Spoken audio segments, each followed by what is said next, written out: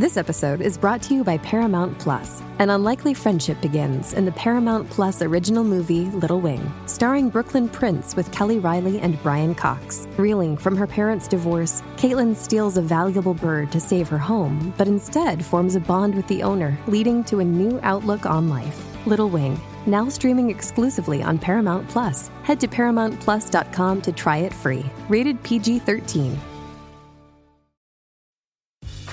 Grey's Anatomy, the most iconic binge-worthy drama, is back, along with answers to the biggest cliffhangers. Will Teddy survive? Will Joe and Link finally find happiness together? Meredith returns along with fan faves like Arizona. You can now stream every episode of Grey's ever on Hulu, and new episodes next day. Watch new episodes of Grey's Anatomy Thursdays at 9/8 Central on ABC and stream on Hulu.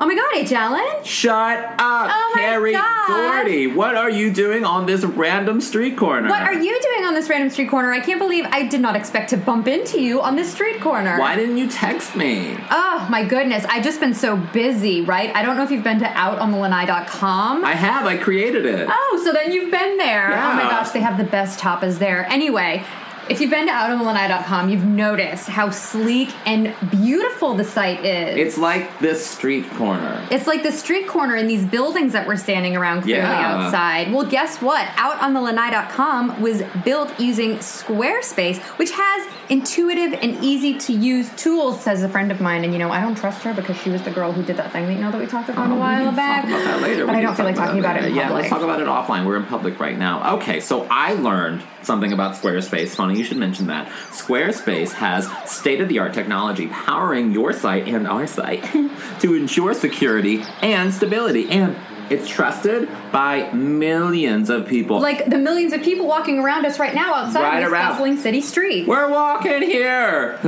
People are staring. And it's respected by a bunch of brands as well, which we're surrounded by because of capitalism. It starts at $8 a month, and you get a free domain when you sign up for a year. Did you know that? I didn't. Oh, I'm so sorry. I'm just trying to hail a taxi here. You can look start at your. Look at that man. Oh my God. Oh, I thought that was a dog. It was a baby. Did you know that you can start your free trial today with no credit card required at squarespace.com? And when you decide to sign up for Squarespace, thanks, that's my coffee, make sure to use the offer code LANAI, that's LANAI, to get 10% off of your first purchase. Oh my God, this is so great. It was so great running into you. It was great. You know what, though? I have to go. I can't think of a reason, but I have to go. So I'm going to see you. Let's get lunch soon, okay? Yeah, but promise remember, me. always build it beautiful. Just like Squarespace. Okay, bye. Okay, bye. So good to see bye. you. Never want to see her. God, I hate that guy. This is a HeadGum podcast.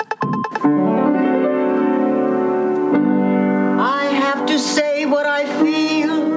Miami has so much appeal. A great place to get a seafood meal.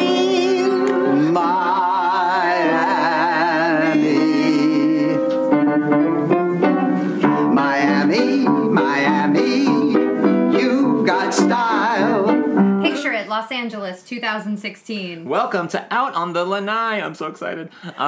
This is the only Golden Girls podcast you will ever need to listen to. I am H. Allen Scott. Barely containing his excitement. And You can't either. We're dying. I know. I'm Carrie Doherty. And this is a podcast where we usually have a friend over to watch an episode of the Golden Girls and talk about it, but we have a very, very, very special friend over today. Yes, we teased this guest on the podcast not long ago. And it's been a lot of back and forth between myself and her over the past, year, maybe, I guess? About a year. Wow. Yeah, so, you guys have been corresponding that long. Oh, we're very close.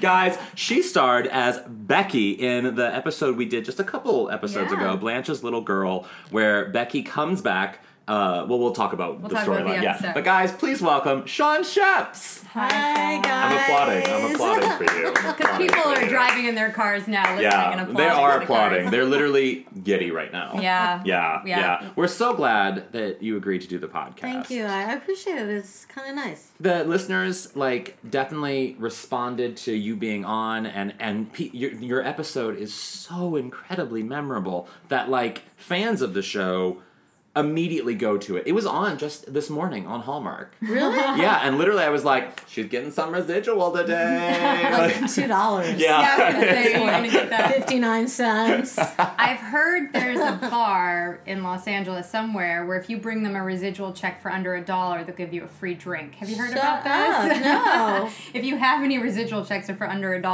Yeah. I think the name of the bar used to be like Residuals, but I think they changed it to something that sounds more like hipstery. Oh, but I'm sure I have many residual checks under $1 oh, if you've got them saved up. in my life. Wow. We're so glad you're here. To find a bar. Yeah, we just need to find a bar now. Just walk out and come back in again. Just get all my residual checks. I'm gonna have keep 7 handing them out. cocktails. Buy the bar Yeah. out. You're just like, give me all the bottles. You have a lifetime of residual checks.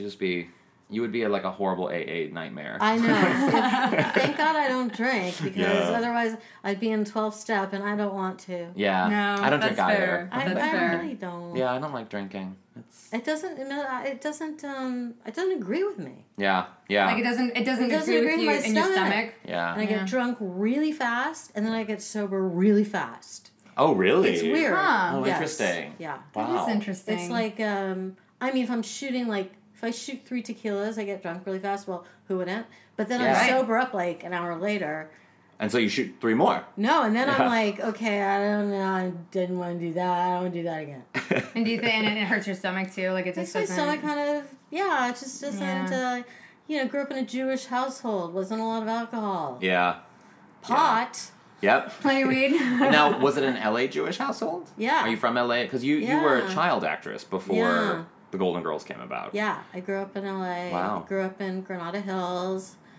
Found pot in my dad's bedroom closet in a shoebox with my girlfriends when we were in I don't know, 7th grade. Wow. Yeah. That's amazing. Did you know what to do with it? Like was it We rolled or did you smoked have it. like a pipe? They were older girls. Yeah. Okay. So that one of them knew. Yeah. But I don't remember getting stoned because I guess you don't your first time. No, you don't. So I don't Yeah. remember. I didn't. Yeah. I was so scared, and I was like, everybody was watching me. I remember I was standing in a group of kids in my neighborhood, and I think I just went, and I immediately blew it out because I was afraid of what might happen, and I didn't want to be weird around them. I was in a hot tub. Whoa. Wait, Yeah. how old were you? I was in high school, and I was in a hot tub I with was friends. 12 and I was in a hot tub. Yeah. yes. I had a very strange What? childhood. Yeah, no, and I didn't get high really. Nothing really happened. Yeah. Since then I have, and I Sure. felt my high. Yeah. But Yeah. not then, no. I didn't think it was anything. Yeah. I left unimpressed. Yeah. Yeah. I feel like a lot of people probably have that first time experience. Yeah. And then you don't Well- get high for a while and then you go, oh, okay. Yeah, you go, Oh, oh, this all is right. what this is. This okay. is where that paranoia Just like with comes like your from. high school I'm boyfriend, good you're with like, this. I think we've had sex, but I don't really know. But then when you finally do, you're like, all right, we definitely did it this See, that's time. very different for gay people because we clearly know when we've had sex.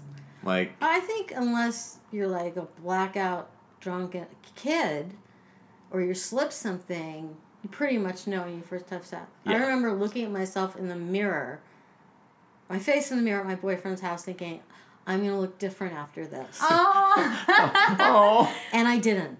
that's such like a Molly Ringwald in an That 80s is such a movie, like, beautiful in the moment, mirror, though. Like, I love that. I Wow. want to look different. Oh. But then he was gay. yeah. We found we were 16, so 3 years later he came out. Mm-hmm. Wow. But are we're you guys? still friends. I was gonna say, Yeah. are you still friends? Yeah. Oh, that's sweet. great. Yeah. Have you dated any gay guys? Not that I've I dated a know lot. of. Not that I know of. Yeah. I don't think so. Okay. I don't think so. There must that definitely also too. I feel like is something that doesn't happen as much anymore as more people can come out of the closet. Sure, and be out, absolutely. Right. but yeah, Yeah. but yeah. Wow. Yeah. Well, I've dated my share of gay men. I think we should just spend this whole hour just talking about our Let's first time just experiences of talk. everything. Let's just talk. No, let's talk about the Golden Girls. We'll start with the Golden Girls, and then we'll get to the rest of your career because it's a very, very impressive career. So you were a child actress, and you were working pretty heavily in Hollywood before you got the Golden Girls. Well, kinda. Yeah. I'd always say supporting roles, Mm-hmm. really the friend, Yeah. or whatever. I wouldn't say it wasn't like Jodie Foster heavy or anything Yeah. like that. Yeah. You know? Yeah. It was just I booked a gig when I booked a gig. Yeah. Mm-hmm. So then what was it like when you booked this episode of The Golden Girls, and this episode revolves around you. It was great. I mean, again, you sort of like an actor, and it's a show that's on the air, and you don't know it's going to become anything iconic. Yeah. You know, so, or like The Terminator. Like, The Terminator was a low-budget movie. No one thought it was going to be anything iconic or anything at all. So to me, it was like... We should say that you played Nancy. You played Sarah Connor's coworker. Yeah. And, yeah, people... I mean, my boyfriend, he was losing his mind this morning. We were talking about it. But yes. I mean, yes. Yeah. I mean, you're right. Nobody ever knows. But you don't know these things. So you just go to... Basically, you're going to work. Yeah. And I knew Estelle Getty because she was with my managers. Oh, okay. So I'd met her a couple of times, and she was, really nice. But I went in and I auditioned, and then I called me back, and I went in for the callback. And then I got the job. And who did you audition for? The producers. Okay. But I can't remember their names. Yeah. Because I'm as old as dirt. Not true. Were you by this time the show was in its third season. It was a very popular show. Were you aware, what was your sort of awareness of the show, or were you a fan of it at all? I had an awareness of the show. I can't remember if I watched the show or not. I think around this time I was working nights at the Comedy Store in the ticket booth. Yeah, Mitzi Shore's place. Taking tickets and listening to Sam Kinison screaming at 1:30 in the morning while I was trying to close out my ticket tray. Now I have so many questions I just want to ask you about the Comedy Store. Well, I have one question about Holly or anything like that. I perform at the Comedy Store, at least I have in the past, and I don't as much anymore because now everything's in the alt scene. But there's this mirrored table in the back comic area that there's all these lines on, and literally every time I've ever been in the Comedy Store, someone who works there tells me that that's where Sam did coke, or that's where Richard Pryor did coke. Or I just Robin Williams did coke. I just signed with a new manager who was telling me, I told him I used to work there at nights, and he was telling me how the old days in the Comedy Store and being with Robin Williams and whoever doing coke backstage. So they were doing it back there. Yeah. Wow. Did you used to perform comedy at all, or was that just kind of a job that you got because it was a job? Or myself and a friend tried it. Like when I was 19, we weren't very good at it. But you like sort of, and also the lifestyle is just awful. Yeah. No, wasn't. Yeah. We weren't good. But did you enjoy watching stand-ups and sort of? Then I did. I did. Yeah. Yeah. Who was your favorite person that you ever saw perform at the Comedy Store? Well, it's behind these black curtains, taking tickets all night. Yeah. And doing coke. Yeah. And that sounds like a bad job. Counting money. Yeah. So it wasn't really like there were a lot of people, but Charles Fleischer. Oh. This is a really long time ago. Yeah. Did this bit that was so fucking brilliant that I had to peek out for it. Wow. And Paul Provenza was around then. Rick Overton was around then. I didn't know Charles Fleischer. I think I'm saying his last name correctly. Yeah. Do you remember what the bit was? But he was insane. Yeah. More insane than Sam Kinison insane? Sam Kinison was strategically insane. He was evil. Yeah. He was evil. He was not a good guy. Yeah. I hate to say that on a podcast, but well, I think that's been said. He was mean to me. Yeah. So I can say. Well, so then you can. You had a bad experience with him. Yeah, he was really. He threatened to get me fired if I didn't let his friends in for free. So. Oh wow. That's crappy. That's crappy for him to have put you in that situation. Yeah. Especially since I had to listen screaming at 1:30 in the morning on stage. Yeah. Yeah. It was sort of about atoms and cells, and it was just this really haughty intellectual bit that Fleischman did. Mm-hmm. Yeah. That you had to wrap your head around, and that was, I don't remember it because it was too brilliant, but yeah. That bit was good. Amazing. It's an amazing thing. And how old were you when you were working there? It's my 20s. Yeah. So around the time you got the Golden Girls part. Yeah, definitely. And so once you got the part on the Golden Girls and it was secured and everything, you had emailed me in our exchanges that you had food poisoning. I did. I had Chinese food the night before. My boyfriend, we lived together in this little place, and I got sick, like vomiting. Was this before the table read or before the shooting? Before the table read. Oh, wow. And I called my manager, and she freaked out, of course, because I figured I was going to get fired. Yeah. You know. Yeah. And I don't know what kind of magic they sort of, my agents and them, I don't know what they did with like voodoo they did, but she came over and gave me sour plums to eat, and the next day I went to work, and I was still hired. I had missed the table read, but I was still hired. So did you... Maybe they thought it was more of a pain in the ass to go find another actress than to just like have an actress be sick and come back. Yeah, especially with that process. Do you remember if the table read was like on a Friday or a Monday? It was a Monday. So yeah, if it's a Monday, I mean, they go immediately into rehearsals and they start blocking and shooting. Exactly. So yeah, it may have been harder for them to find someone. And if you were solid at the audition, then you know they're probably just like tell the network people like she's gonna be great. Yeah, maybe, you know, she's puking her guts out. She'll be in tomorrow. Yeah, she'll look great. Yeah. No worries. Yeah. So since you missed the table read and you went in to start rehearsing the next day, what did you feel at a disadvantage? I mean, were you overwhelmed at sort of being around people like B. Arthur and Rue McClanahan playing your mother? And well, yeah, you know, I mean, you have this sort of feeling of you're starstruck because you grew up watching these people. Yeah, you know, and also James Burrows, who I didn't know.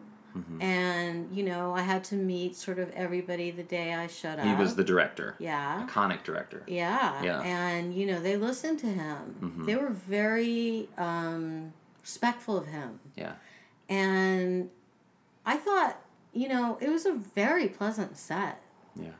And so I met everybody and just, you know, dove in. Yeah. Did because you were playing, you know, Blanche's daughter, you're playing Rue's daughter, did you and her have any sort of one-on-one time before you started shooting, or? We definitely got, I mean, you know, we're rehearsing, and of course the writers are like rewriting in the writer's room, and, you know, all that kind of stuff, but she actually got like close and kind of hung out together, and afterwards, she had me over to her house because she wanted to talk about a project that she wanted to do. Oh. To have me write, and I wasn't writing yet.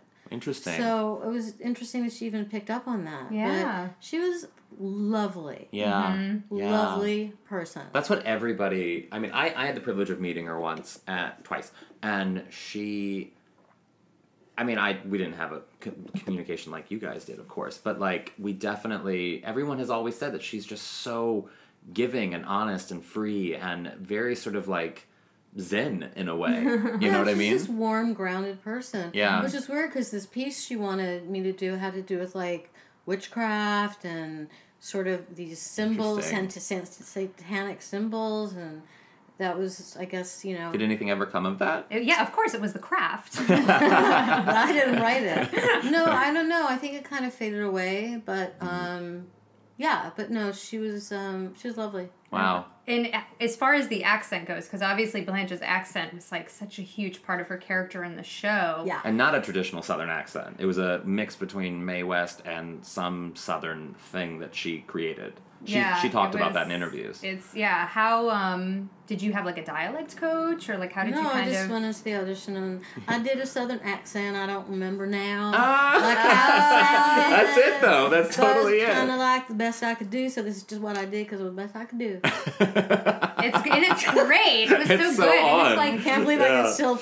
It's so sweet too. Like that was the only thing about Becky, is that she just came in and I was like, oh, she's so sweet. Well, like, let's talk about Becky. So you're rehearsing the part, and it comes time to shooting. And one of the things that we noticed when we were watching the episode, this was the big argument that we had. So maybe we'll see who, if you pick a side, which no pressure. Before you, now of course, like, and my argument in it was that, so we had talked about how the girls before you arrived were saying, and once you got there, were saying very mean jokes about you. I mean, like about the character Becky, and about sort of, you know, they had acknowledged that there was a difference between, you know, the girl that Blanche had set up for them, and then the girl that showed up at the house, because of the whole episode's about the weight gain. And they just were, except for Dorothy, they were just ruthless. The girls were all saying mean things about Very Becky, mean. and then as soon as Becky's boyfriend shows up and Yeah. starts being mean to her, they all jump on him and attack him. Yeah. And I was like, but wait, they were doing the same exact thing when she arrived. Yeah. And so that was my argument, was And that it was... my thing is that, like, they set it up because literally, like, that's where the jokes were. They were trying to get the jokes. They're trying to, like, keep this storyline going of... It's called a runner. Yeah.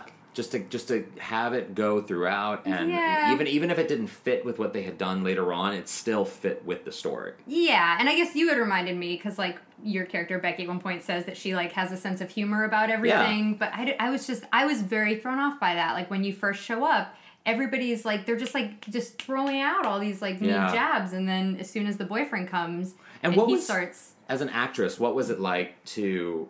I mean, because any actor, and I have this too, where I was just talking about a meeting I had about a web series I'm wanting to do, and they had said something about, basically they had inferred that there was, like, we already have enough gay content. So, like, when you're made to be an object, sort of, you're not a human, you now become this contextual thing to them that is outside of yourself. And so, like, for me it's gay, but in that situation it was your weight. Like, what is it like to be an actor in a situation like that and still sort of perform, but also be like, this is about something that doesn't matter. You know what I mean? Like, I could see that being a conflict. Well, I think the first thing is that they patted me. Oh, interesting. Which I don't need now, but they did pat me a little bit. Yeah. And weight was always an issue because I was a kid actor for but the thing is, when you get on the set and, it's just dialogue. Yeah. Like, I think in a way, there were some times when I felt kind of, like, bad, frumpy. Yeah. But on the other hand, you're working as an actor, and really it's just dialogue, and you know that. Mm-hmm. Mm-hmm. And then as a writer, I can see how they could, set up that she's fat, set it up as a joke runner, which can run, mm-hmm. but they always have to ground those episodes. Mm-hmm. Yeah. So the way they used to ground the episode was to use Joe, who was the guy that played the boyfriend, mm-hmm. who was like sweetest guy in the world. Yeah. We were going to ask you about him because really we love Murphy funny, Brown. Improv guy. Anyway, but for him to pick on the character of Becky so that the women could all maternally, ground the episode in them caring about Rue's character. Yeah. Mm-hmm. And ergo caring about the daughter. Yeah. So it's not just one big fat joke. An episode, the whole episode isn't a fat joke. Yeah. Because that's going to make them unlikable. Mm-hmm. You have to ground it in heart. Yeah. Mm-hmm. So that's clearly how, as a writer, I can look back at it and say, that's clearly how they grounded it to give it some heart. So they could let those fat jokes run for the first act. Yeah. And then by sort of middle of the second act, they had to ground it, make these women likable. Mm-hmm. Yeah. But do you think that at that point where they were grounded and sort of in acting in a maternal way toward Blanche, toward Becky, but doesn't that almost like contradict what they were doing when Becky first showed up? Like, you know what? In a way, it doesn't matter because it's storytelling. Mm-hmm. Yeah. And so what they're doing is they're telling a story of Blanche being surprised. They're really digging at Blanche. Yeah. They're not digging at Becky. Mm-hmm. Yeah. And like, just the way they all digged at each other. Oh, yeah, absolutely. So but the difference being they'd never met Becky. At least they had like a rapport with each other where they were like, you dig on me, I dig on you. She literally walks in and she's immediately met with like these women who, like while her Sophia mother's in the other fat room, jokes like and stuff. Yeah. to me, I was just like, they're terrible. Yeah, like, from a modern perspective, watching it in 2016, and considering that like the PC culture that we do live in, and as someone who's very sort of like love everybody, everyone has worth and value and freedom and blah, like that would happen, I think, on modern television, but it would happen in a different way. Well, look at the Melissa McCarthy show. Yeah, it's all fat jokes. Yeah. True, but it's two fat leads. Yeah, but still, it's still all fat jokes. You're right. Yeah, and it's watching it. I mean, I wasn't appalled because it's. I mean, you're amazing on it, and the acting's amazing, and the writing is pretty spot on, and the jokes are strong. Good writer, really good yeah. writer. And but also on a personal level, I'm like, I'm feeling for you as an actor, because I'm like, I would not want to be I wouldn't want anyone telling fat jokes about me, even as in a fake role. Like, oh, it makes me, I have trouble with the people making me too gay. You know what I mean? Yeah. Like, but you see, that was just it was just a gig. Yeah. It was just dialogue that somebody else wrote that they happened to pick me to play the part for. Yeah. So in a way, I didn't personalize it. And how did the women react to the material? So here, the women are having to do these jokes. You know, they're just pros. They're just bam, bam, bam, bam, do their thing. Yeah. You know, there's no questioning. This isn't politically, this is the script. They get it. Maybe they have a note here or a note there. They just bam. Like one of the most professional sets I've ever been on. What was shooting like? Like, what was that It role was like? just smooth. It was so smooth. These women knew exactly what they were doing. Yeah. And I didn't really sense any tension between them. I gotta tell you, they probably were so psyched that they were on a hit show at their age that they could have a third or fourth or fifth coming. Yeah. That, and that they were pros. Yeah. And they were getting respect for it. Yeah, and they weren't divas. Yeah. They did the work. Yeah. So the shooting was really smooth. Did you have any interactions with the other women besides Rue? Well, yeah, because they were around. But, Yeah. they're just very polite. They kept to themselves. Yeah. Mostly. B. Arthur, very polite, kept to herself. Betty White, very sweet. I chatted with her a little bit, during downtime when we weren't in scenes. Yeah. Rue and I hung out. And Estelle, I kind of knew. So, at the beginning of the week, I kind of stayed kind of close to Estelle. Yeah. Hung out with Estelle. Because she's a the little booby. glued to Estelle. Yeah. I had met her a few times and she knew Yeah. me. So, but then as the week went on, I got, talked to Betty a little bit. Yeah. And really got tight with Rue. And, it's just like when I'm on the other side now and I see the way things go, I see the way shows go, I see the way movies go, I see the way people behave. Yeah. It's appalling. Yeah. When I think back to that episode and how professional those women were. Yeah. That's amazing. That's really, as also a comedy writer, it's like you want that. You dream for that. You dream for that beautiful sort of mixture of talent and everyone on both sides, acting and writing. And that is so hard to get without crazy. Yeah. Like, that they didn't have crazy Yeah. is, that's a shot in the dark that happens. Wow.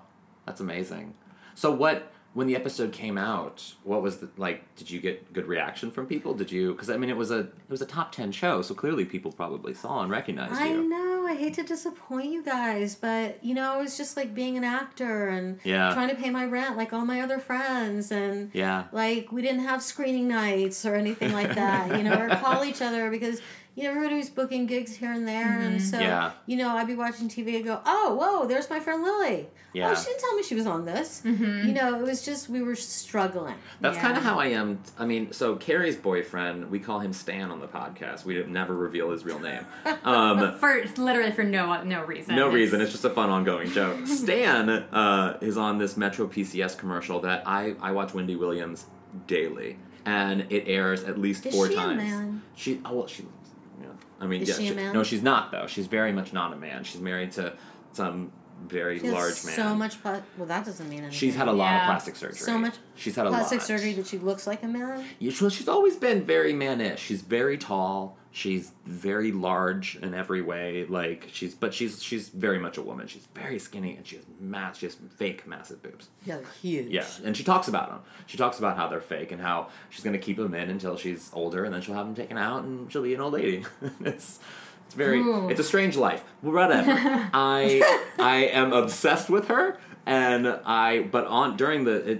his commercial airs probably 4 times, and every single time I'm like, oh, it's Matt. But it's that connection that you have to being in LA and what it's like here, seeing your friends on television or in movies just randomly. Yeah, you're just like, oh, look at that. Oh, look at that. Oh, he wrote that. Oh, okay. Unless someone posts something on Facebook and says, watch my episode tonight, and now we're talking when I was doing Golden Girls, DOS existed. Okay, there wasn't any Facebook. Oh, no. This is, You just dropped DOS. So maybe you call your parents and told them what night it would be on. They called relatives or something. But otherwise, you were a struggling actor. Yeah. Did you get paid well for it? I think I got scale. Okay. Yeah. So I can't remember. Yeah. I think so. Yeah. Whatever scale is for that week. Yeah.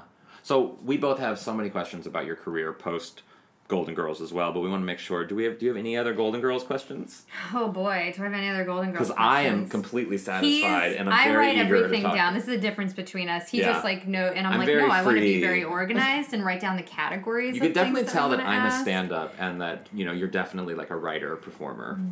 Yeah.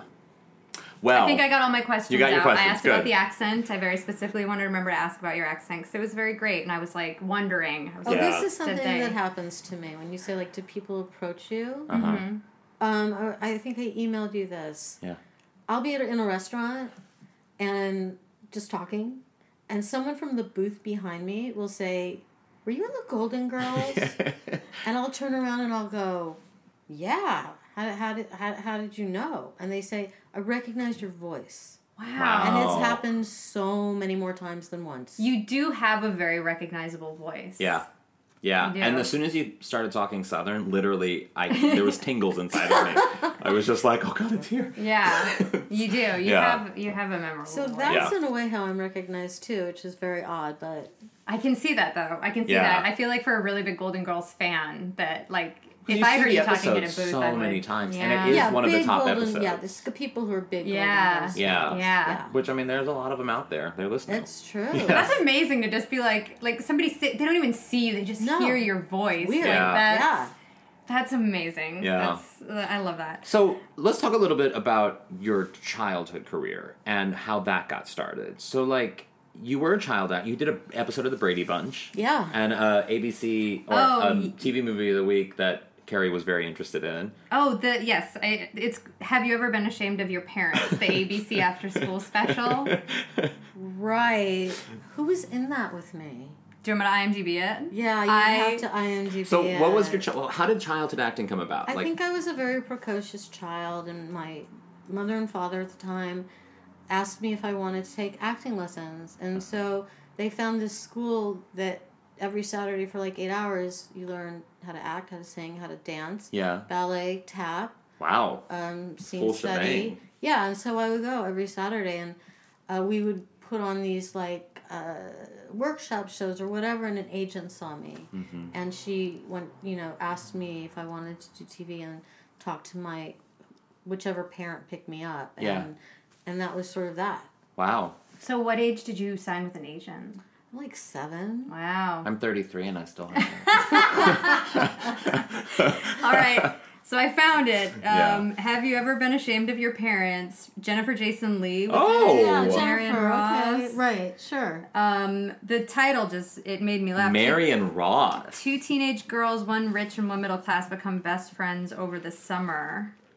I mean, Jennifer did a couple of... Her parents were, I mean, very successful Yeah. at film and television writers. She and I did like 3 projects, a play, 2 plays and that or something, but I totally knew her from being around. Yeah.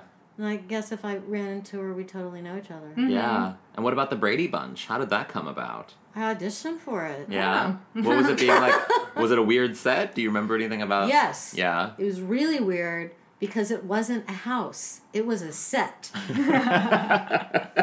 I thought I was going to go to a house.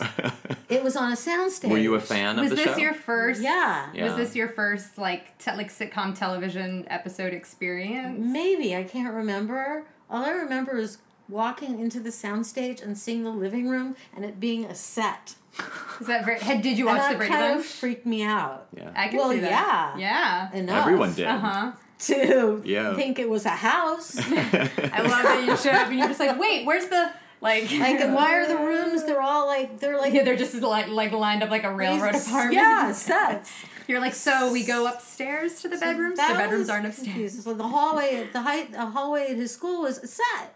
We were on the set. That's so It wasn't funny. a hallway and it wasn't a school. That's trippy. So that was what sort of, I love that that's like your memory just like showing up and being like, wait a second. Yeah. I read Maureen McCormick's autobiography, and here's the story. I feel like I learned a lot about the Brady Bunch. I think they've all come out with I would have autobiographies. loved to have known you for like the 2 weeks it took you to read Maureen McCormick. 2 weeks. I read it in like 3 days. I would love to have been with I'm you. sure you did. Yeah. It was great. But yeah, she talked about... I feel like that about Shirley MacLaine's My Lucky Stars. That you read it in 2 days? I did read it in 2 days, Yeah. and it is a good read. I highly recommend it. Sean, is there an autobiography that you would like to recommend to the audience? The only autobiography I ever read was of Gloria Swanson. Oh. And it was pretty juicy. She married Wallace Beery. Yeah. And he just like, can I swear on this? You can Yeah, say so fuck he as just much like as you want. fucked her the first night. She was a virgin, and he just like fucked her, and she said she felt like he raped her. Well, yeah, of course she would. But it was very juicy. That's the only autobiography I've ever read. Wow, well, that's one to I stop kind at. of read fiction. Yeah, that's one to stop at. So before we get on to your post-Golden Girls career, there's one thing that we should talk about before that, and that's the Terminator. So of course, iconic film, Arnold Schwarzenegger, Linda Hamilton, James Cameron. Any woman who, and I don't know, maybe I'm just saying this because I've been rewatching Orange is the New Black, but I feel like any woman, like so many women who go to prison go, you know what I'm going to do? I'm going to make the best of my time there. I'm going to look like Linda Hamilton when I come out. And I feel like that's such a thing. Like, that's what I would do. I don't think I'm a lot gonna of make the women best of my think that time. nowadays. I'm going to get jacked, and I'm going to look like Linda Hamilton when I get out. I think they're probably thinking, oh God, my children. Yeah. Yeah, but like I don't have children right now, so if you went to prison, would you really be that's what I would be thinking about. You would be so forced into a relationship and Yeah. not have enough time to be jacked. Oh yeah, you're pretty and blonde. Yeah. You'd be in a relationship real quick. Yeah. That's what happened to Piper. You Crazy just Eyes be makes her her running wife. some errands and stuff like that. You Yeah. wouldn't be working out. No. You'd be working out something else. Things are bursting my prison bubble, guys. So what was the Terminator like? That was really a low dough show. Yeah. That was Galen Hurd, I think, her first movie. Mm-hmm. It was James Cameron's first movie. They Yeah. were in a relationship. He was really nice back then because it was his first movie. Yeah. Not so nice now, apparently. We didn't have any money, the restaurant, I remember it was really hot that day. I remember we shot in Hollywood. The restaurant was hot. And they turn all the Back air room off, was even if there hot. was any air Yeah. for sound. They're going to shut everything I didn't off. meet Schwarzenegger, but I did talk to I'm not going to say which department, and they said that he said that he has big body but small balls. Oh, his pee-pee's not that big. My pee-pee's not that big. That's what he said to them. And they told me. So curious to know what the context of that conversation It was. was a wardrobe thing.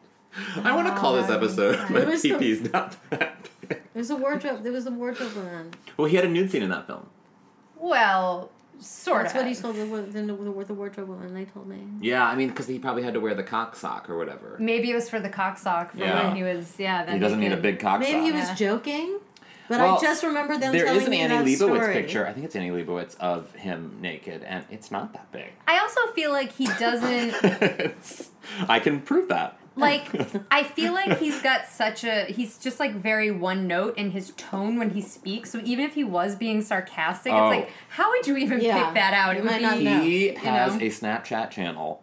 I follow him on Snapchat, and it is the funniest, most listeners. I think it's Arnold Schnitzel or something, and it is the weirdest because he's literally like, he'd be like, "I'm at the museum right now. Wait. It's so pretty." Are you sure you're not thinking of like Will Sasso's Vine where he No, just does no, Arnold this is Schwarzenegger? Arnold Schwarzenegger Snapchatting. His teenage son must have gotten him set up His with teenage that. I son- have a problem with people whose parents were Nazis, like, or their family were Nazis. Like, that is problematic for me. Yeah, I agree. Any connections to Nazism is a question for me. Yeah. It's where I Where draw his that line. parents, where his like, I think his grandfather or someone, there was a Nazi there. There's a Nazi Oh, he of course is family. related to some Nazi. Yeah. I mean, He came from Austria, right? yeah, yeah. Nazis. Let's be real. Absolutely. Nazis. Yeah. He would walk into this house and see that menorah and be like, "Oh, maybe I should leave. That's the Austria's Board of Tourism. And That's their slogan. My Jewy Christmas tree. Austria Nazis.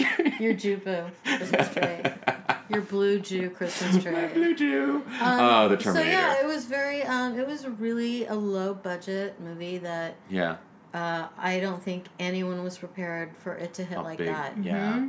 At all. Because I don't think no one in that movie was a big star yet. I mean, he had done, Schwarzenegger had done a few things. Had he done Hercules at that point? I think maybe. He'd done He-Man or something. But he wasn't, I mean, he was probably the biggest star in it, maybe. Yeah, he definitely was the biggest star. And he had been a, Yeah, bodybuilder. But he wasn't even like a big star. It was just... He wasn't a movie It was star. a low-budget movie. Yeah. Yeah, wow. Man. So then... Look where we are now with it. Post Golden Girls, you of course you continued to act in things, and you also wrote and directed some things as well. Like, I mean, most of acting wise, Weeds. You were in quite a few episodes of Weeds. Yeah, but they forced me. Were you a writer first? And I then was on staff. Yeah, I was a writer on the show, and they called up, and they called my office, and they were like, "Do you still have your SAG card?" And I was like, "Yeah." And then all of a sudden, I was one of the moms. I had stopped acting by then for many years and didn't want to do it. Yeah. But you can't say no to your boss. Yeah. So I did it. It's also flattering. I was not flattered. I think they just didn't want to have the cast. They were just like, wait, didn't Sean used to act? Exactly. That kind of thing? Exactly. Wow. Well, Yeah. that's a respectable place to get in your career. I didn't like it. It wasn't fun. Yeah. And, The acting wasn't. Did you like writing on the show? It was, the first year was great, and the second year it became very difficult. Really? Oh yeah. Yeah. Yeah. I mean, what is it a like hard show. to go from, full-time acting to pursuing because you said at the time when you were on the Golden Girls, you weren't a writer, but Rue saw something in you. And yeah, I'm curious to know what that transition was. What was that transition like when you started writing? You know what? I was cast in this play that was this girl who came out from Detroit, came out to LA, wrote a rock opera based on the city of Mahagoni, and I was cast in it, and we all got really tight, and I thought, you know what? If she can do this, I should try to do this. Yeah. So I wrote a play that was sort of a sketch comedy musical called The Stephen Weed Show. Okay. And it ended up going to the Edinburgh Fringe Festival. Yeah. Like 14 of us went. Wow. And I thought, this writing thing's kind of good. Yeah. And then I wrote another play. And a Disney executive came to see it, and that's how Encino Man happened. Wow. Oh, interesting. And it's just sort of like right place, right time. Sure. And I had started writing because I was sick of acting. You had no control as an actor at all, unless you're a star. Yeah. You're just sitting in your fucking honey wagon waiting. Yeah. That's what Nothing Jennifer to Jason Leigh do. talked about on NPR the other day, actually. Yeah, it's that exact really thing. boring. Yeah.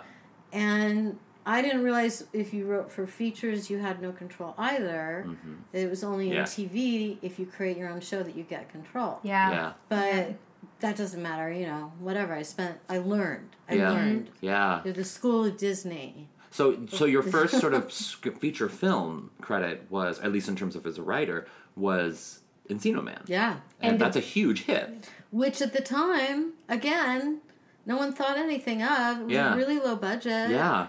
Oh God, we grew up on that. Yeah. I remember seeing that as a kid and just being like, I don't understand Pauly Shore, but I think I like him. I was obsessed with it because I had a huge crush on Sean Astin from Goonies, so like that crush just carried up through, I had a crush on everything. Brendan Fraser in that film. I just wanted him to be more undressed. Well, the thing about Brendan was, and Pauly, two things. Pauly I'm still friendly with, but the thing about Brendan was that we're looking, and it looked like it was going to be Ben Stiller. Oh. And then we saw Brendan on tape, and it was like, I went, guys, to the producer and director. I'm like, guys, come here. I'm like, this is your guy. And Did he have long hair at the time? Yeah. And they were like, oh my God, this is our guy. Yeah. And he had just done School Ties. Oh, interesting. Right. Yeah. Oh my gosh! So coming from school, you wouldn't think if they're like the guy from School Ties, was be like, first. no, Yeah. wow, I didn't realize that. And he was really sweet. And Pauly was, was like the pain in the ass brother I never had. And I had to sit him down and be like, dude, what? I don't know what you're talking about. Like, what is wheezing? I was gonna say, was he doing I the need a weasel thesaurus. stuff? I need I need to make a thesaurus. So a lot and of he his said, stuff. no, I don't know what it is either. I'll just say it. I was like, fan-fucking-tastic. So did you incorporate a lot of that? Yeah. Yeah. Like, I have to put this shit in the script. He doesn't know what he's talking about. I don't know what he's talking about. Wow. Okay, whatever. I'll just put it in. And That's so amazing. when the Disney exec, they saw your play, did you pitch them the idea for the film, or were they like, we want to do this thing called Encino Man, and then did they hire you to write it? No. George Zaloom, who's the producer, was a friend, and I borrowed $1,000 from him to produce my second play, and I said, I'll write a script. And he said, okay, do you want to write about a pirate radio station, a ghost cop buddy movie, or two kids find a caveman? And I was like, I'll do that one. Mm-hmm. So I was already writing it to pay off my debt to put up my play. Wow. When the Disney executive saw it. I so want we that just deal. pitched it And you to pitched them. it to them? Yeah. Wow. That's amazing. We just bought it. How did you come up? I mean, that's pretty sort of like open-ended. Two kids find a caveman. Like, how did you go from that to Encino Man? Well, George and I sat down and we just started working. You know, once it got bought, Yeah. we started working on it seriously. What did they So- buy it off of? Like, was A it a pitch. pitch? Wow. Yeah. A written pitch, or did you guys go in the No, room? a verbal pitch. Wow. Yeah. That's It's cool. amazing. So, yeah, That's great. And then that's how it happened. so that came out, and then shortly after that, Really? I guess because of the success of that, Son-in-Law was another film that I loved that came with Pauly Shore that you wrote as well. Yeah. And how did that come about? Was it from Encino Man? Yeah. Yeah. They just like put me on this. They put me on it. Yeah. They were like, all right, do you want biodome? Do you want Yeah. jury duty? Do you want in the army now? Or do you want They were son-in-law? just like, okay, we're gonna do this now with Yeah. Polly, and we want you to do it, and you know, you say okay. Yeah. Did you yeah. like working on Son-in-Law? It was hard, Yeah. but it was fine. It was work. Yeah. And it started to become writing less romantic to me and more of actually work. Did you, like, what's your, I know lots of different writers, it's like, oh, I like to work in a coffee shop. I have a specific spot in my apartment. Like, when you were writing these films, were there, like, what's your kind of, like, environment that you like to be in to be really productive? Well, back then, I mean, for son-in-law, a lot of the time they would lock me in a room. Were you, like, in an Really? office in the building with... They would just lock me in an office. They'd be like, lock the door, and like, because I had to do so much rewriting, they just Yeah. lock me in. Oh my God. Usually write at home with music playing. Yeah. Or if I'm working on a show, you write in the writer's room and then you write in your office. Yeah.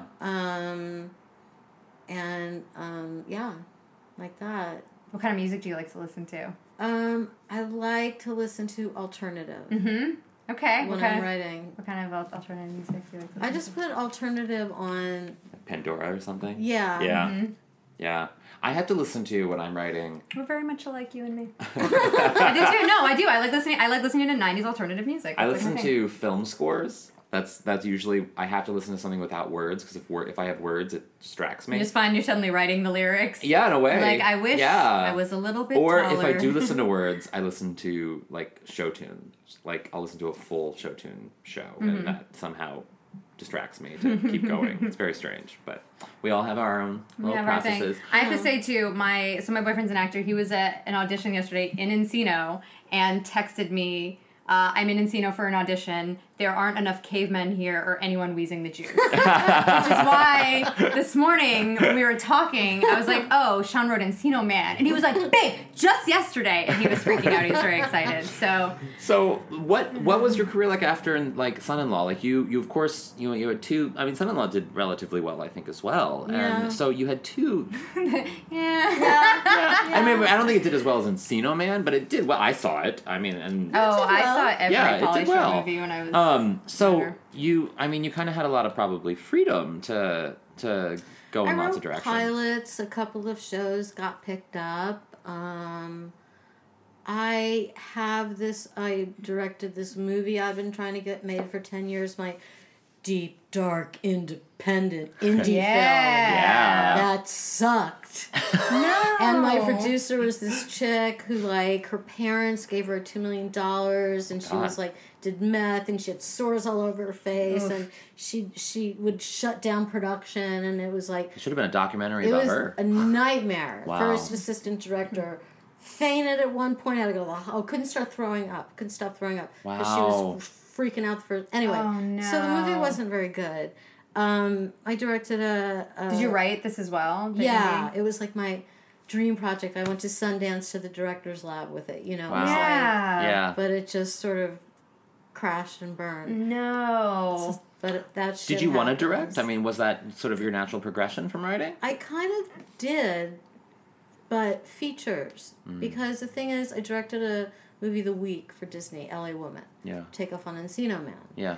Oh, The yeah, thing yeah. is, in TV, when you direct, you're a guest in someone's house. Yeah. Yeah. Definitely. But when you're directing a feature or you're running your own show and directing your own show, Yeah. it's your show, you're not Yeah. a guest in someone's home. Yeah. So TV directing never really appealed to me, and sort of pushing to be a director, I love it. It's really great. Mm-hmm. I'm just not feeling it right now. Yeah. And do you think it comes from, like, as a writer wanting to... Because I think sometimes, I mean, I don't know, maybe, you know, writers work differently or whatever, think differently, but sometimes as a writer, like, you're already sort of imagining what it's going to look like while you're writing it, and then... Yeah. And is that maybe where some of the the control kind of comes from, you think? I don't know. Because, you know what? I don't think It's funny, I don't imagine it when I'm writing it. Oh, see, I do. Like, I guest cast in my mind I don't do and stuff, that. and then I start Yeah. to think, I'm like, oh, wait, if somebody was actually directing this... I don't do that would I either. would I want to be so controlling of it because as I'm writing it, I'm almost seeing it in my brain? I only started because whenever I write a pilot or write anything, I'm like the same. I don't have sort of an image in mind of who this person should be. I'm just writing a character. And so I don't have a type. Like, I don't have a Joseph Gordon-Levitt, like, type that I'm writing a character for. But because people have given me notes being like, you should give them an example of an actor that would play this role, and so I've been putting it in, and it never feels right. Oh, it feels right when I do it. You should do it, and you shouldn't do it. Yeah. If it doesn't feel right, if the character is created strongly enough, Yeah. that, you know, it has a voice. You don't have to say Joseph Gordon-Levitt type, you know? But if you feel more comfortable doing that because it clarifies for you in your mind, you should do that. Yeah. Yeah. It's not a right and a wrong. You know? That's what's so great about it. You know, it can be anything. So from that, I really fuck what people say. I mean, I have to say fuck what people say. Oh, great, Yeah. because we were going to ask what your advice would be to people Yeah. who want to write and direct. Because I've heard so much crap, and I teach writing now privately when I have time. I love teaching. Yeah. So I have all this information in my head that is of no use in the real world. So it's really cool to, like, teach somebody and see them get it. And write their thing, and, like, I love that. That's amazing. What type of writing class do you teach? Is Pilots. Pilots? Oh, that's great. Although we I've take got it? a guy with a feature. I've got a guy who wrote a feature that's really funny, and I pitched it to my new manager. Yeah. And I'm like, I want to take this out as a producer, and he was, like, laughing, and he's like, yeah. And I'm like, Wow. you know, so sometimes if I see a project and it looks like it could become a thing, Yeah. and I want to then I attach myself. Yeah. Yeah. And, Yeah. And they're it's cool with great. it because we've been working together for so long. They trust me not to, Yeah. you know, fuck them over or anything. Yeah, exactly. Yeah. I wouldn't do because I That's- know how that feels, and it Yeah. feels bad. Yeah. Well, I'm sure too, like the people who you're, you know, teaching for, like that, you know, you have this real world experience and your experiences over the years. You can say like, hey, like I'm going to prepare you for the real world. Like, here's what you can do, here's what you can't do, and Yeah. you know, or like here's how it works. Here's what things are really going to be like. Like if you sell your pilot, you Right. know, Yeah. That's the you thing. know. If I attach myself to someone because I like their project and I think it might sell, and I know that if it does sell and they end up in a room with executives Yeah. doing studio speak, they're not going to know the fuck they're saying. Yeah. Yeah. Unless it's a good executive, which, you know, that happens, but, you know. But rarely. The other happens too, so you Yeah. can, like, say, okay, this is what they mean. Yeah. And don't do this note because it's just like a thread that's going to pull the whole thing apart. Yeah. But we'll appease them with this note, or, you know what, they gave us a good note here, let's do that. Yeah. I can do that with somebody who's what they call baby writers, someone who's just starting. Interesting. Yeah. Have they been like, will you be my manager? Has anybody ever asked you that when you started? No. Because I have to say, I don't have, really good advice about how to get started as a writer because I lucked out. Mm-hmm. Yeah. Well, I think it depends on what kind of writing you want to do. Situation. I think I think creating your own stuff, I think, is probably, like, across any platform is, in terms of, like, if you want to be a playwright, if you want to be a TV writer, if you want to be, if you want to write features, like, just to, like, pair up with like-minded people and write something and make it, and then, like, have that as an example, like, instead of, just waiting around for somebody to come knocking on your door. Yeah. Well, now you've got the internet, so, and you can, if you have a pilot, you can, like, shoot 2 minutes of it. Yeah. Exactly, yeah. And, you have an example and someone can just hit a button and go to that link. Yeah, and then ask for more. I mean, that's what's so, like, when I was talking about the web series earlier, like, just shooting an episode or 2, short episodes, and having people be able to see your work in a way that they normally wouldn't in that pitch meeting when you so lucked out with Encino Man. Yeah. I mean, nowadays they would probably tell you to film something and tell me to go fuck myself. Yeah. It's just because it's a different thing. But the fact that you have experienced all of this and have such a wealth of knowledge in terms of how this has changed over the years, but also how this works is probably valuable experience that these students need. And there's so much alternative programming, which is really like things have opened up for TV writers. Yeah. People who want to write for TV. People who want to write content that will be seen. In Amazon and Hulu and Netflix, on the web. I mean, something on the web can end up on, on a network. Yeah. And I mean an alternative network or Showtime or HBO. Like, that stuff, like The Walking Dead was a web series. Yeah. So, and Gail Ann Hurd picked it up. That shit happens. Yeah. So you're really right when you say, just write your own stuff. Keep writing. It. But here's the thing: if you're gonna do it, just because you want people to know that you're cool, if you want people to know that you're something, and you're not doing it because you love the work, then you're an asshole. Yeah. Then you're never going to feel satisfied. You're never going to feel satisfied. Literally, you're going to be a sociopath. What you just said is exactly what I was thinking. I won't say who it was, but I was with a comedian, if you want to call her that, the other day, and there was a comment that they just want to be famous. Just be famous so that they can get to work and start working. And it's like, and for me, maybe as a child that was a thing, but now having worked in the industry, having performed for years, knowing people in the industry, it's like you recognize that that's not the end of it. The work is what is that's what excites me, is the creating and the working and the showing someone a different perspective that you don't think other people have seen, and that's what is so exciting. So the fame game, you're right, you're an asshole if you say that.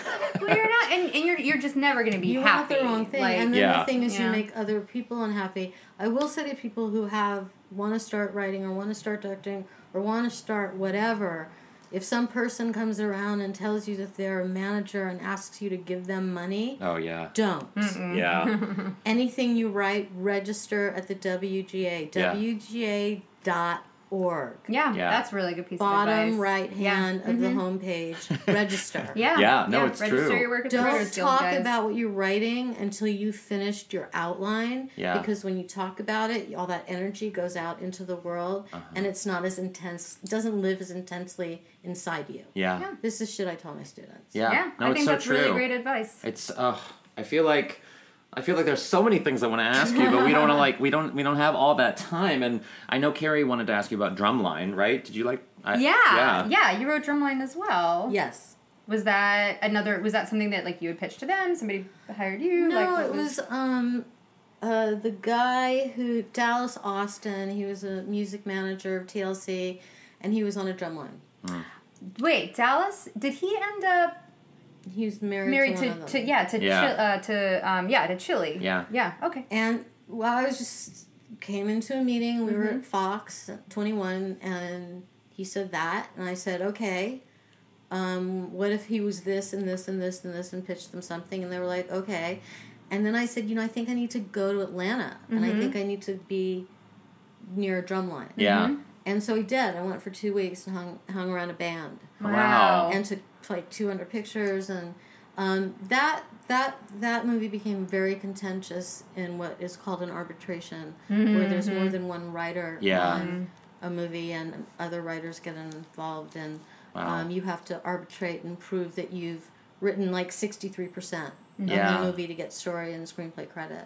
I share a screenplay credit with a writer who was very contentious. Interesting. Yeah. Wow. That made me run to TV. Online. I ran to TV. Was that something that the Writers Guild was sort of acting as like a mediator between? They always do. All the writers, I've been on committees, and I've had to arbitrate for myself, and they have rules. Yeah. You've lived it all. You've done it all. I know, honey. You have done it all. Wow. Sean, I mean, okay, so at the end of every podcast, typically, we do a golden takeaway. It's because we've watched the episode, so it's sort of an inspiration that we ask the listener or the guest to, inspiration that you can maybe give to our listeners or to even apply to your life. But since you've done so much for us here, I think if we had to ask you what your golden takeaway from your career would be, a piece of advice that you would give either an artist, an actor, a writer, a potential director, whatever, what would that be?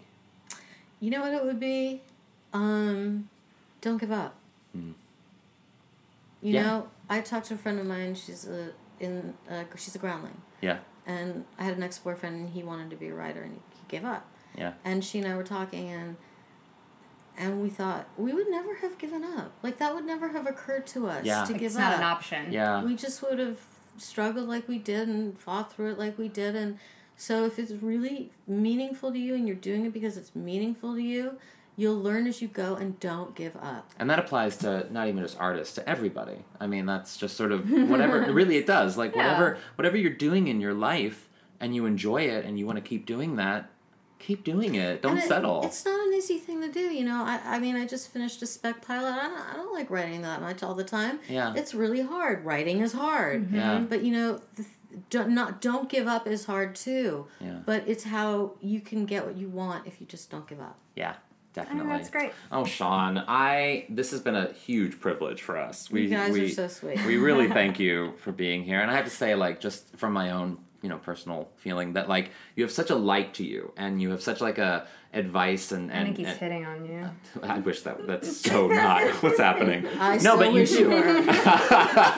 But you know what I mean? That you're so relaxed and honest and open and free, and it's just sort of what I think, and I think I can speak for Carrie here too, what we aspire to be as writers and as working people in this industry, and people who are just creating stuff out of love. I mean, we do this podcast out of love for the Golden Girls, and there's no gain we're getting from it outside of just loving the Golden Girls. And so it's and you're a you just beautiful gave me the chills. Yeah, but you're a beautiful example of that, of doing what you love regardless. So thank you for being on the podcast. We really appreciate it. Thank you. We appreciate it. And is there anything that the listeners should check out with you in the future, like a show coming out or a pilot or?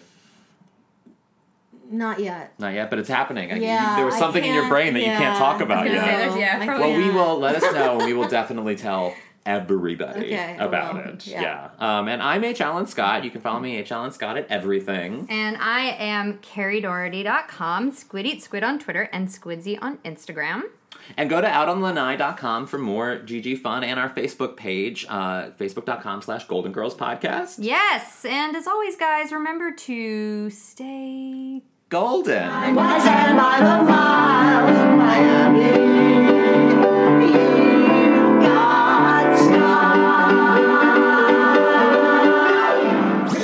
That was a HeadGum podcast.